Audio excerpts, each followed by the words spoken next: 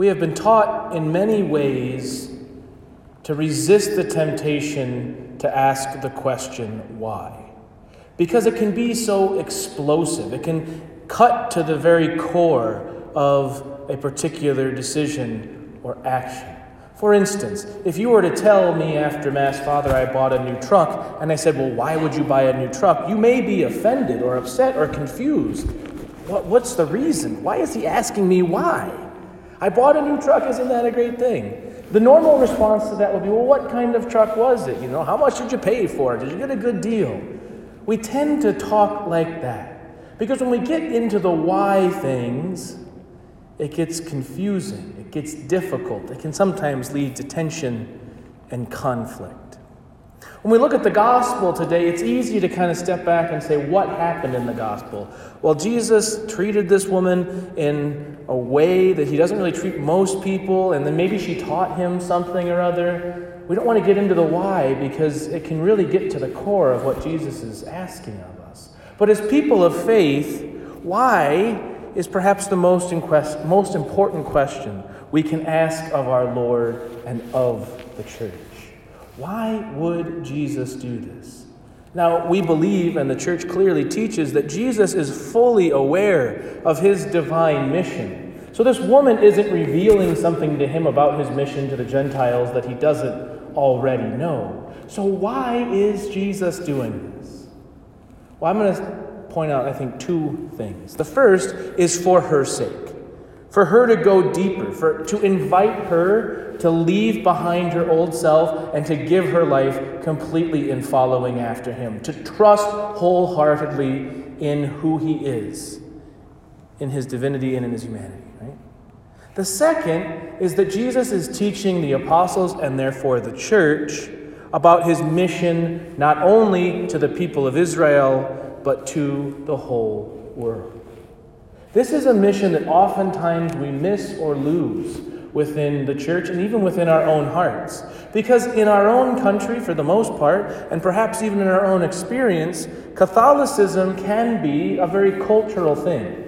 My Dominican headquarters, the provincial headquarters in Chicago, I believe within 1 square mile of that parish and building, there are 10 or 12 Catholic parishes. There's a German parish, there's a Polish parish, there's the Bohemian parish, there's the Italian parish, there's the Irish parish.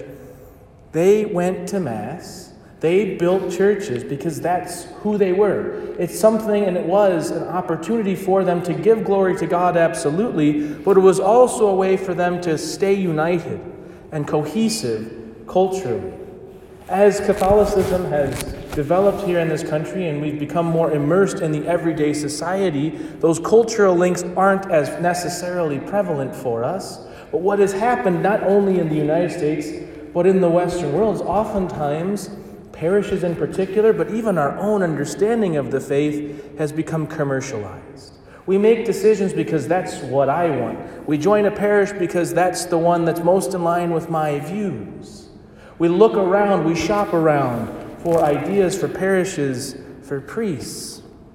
We do this in our own heart and in our own life with our prayer life too. We search around until we find that absolutely perfect way of praying that is just the right thing for me. Now, none of these are necessarily in and of themselves bad things. But we have to ask ourselves, why? Why do we do these things? Do we do these things because we desire to grow in intimacy with Jesus Christ and with the church? Do we do these things because we desire to bring the gospel to the world? Oftentimes, it's a convoluted answer. It's not a clear answer. And so what ends up happening, and Pope Francis has spoken a lot about this, is that we can become kind of ossified in our way of thinking and doing.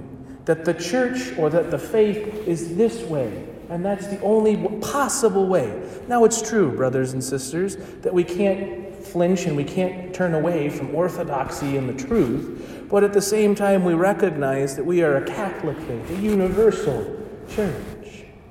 And so how do we do that? How do we enter into this mission that Jesus Christ has given to us, that he calls for us? That Isaiah the prophet in the very first reading says this, "My house shall be a house of prayer for all peoples."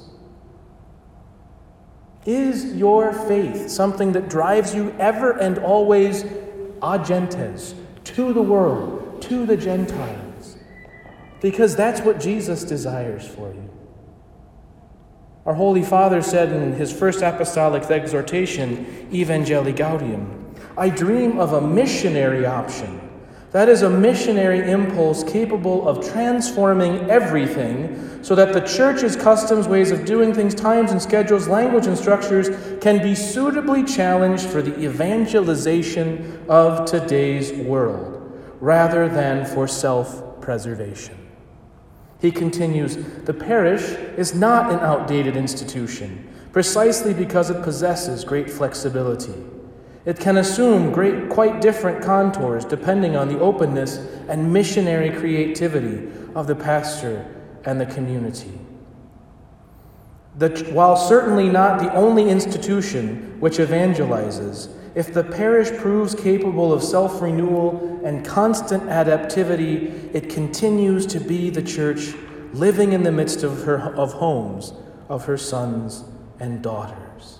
We are called individually, we are called collectively in the church to not only know and love the Lord on our own, but to desire to be a part of that mission. Jesus desires for every soul to be saved. And in order for that to happen, we have to be open to the creativity, the renewal that comes from the Holy Spirit lived in today's church and life. As a priest, when I came to St. Paul's a little over 4 years ago, I had one thing in mind. I'm a Dominican. I was going to read books and I was going to teach classes. And everyone was going to know and love Jesus all the more because of how much I love Jesus and because of how esoteric my knowledge of theology is. That was going to change the world.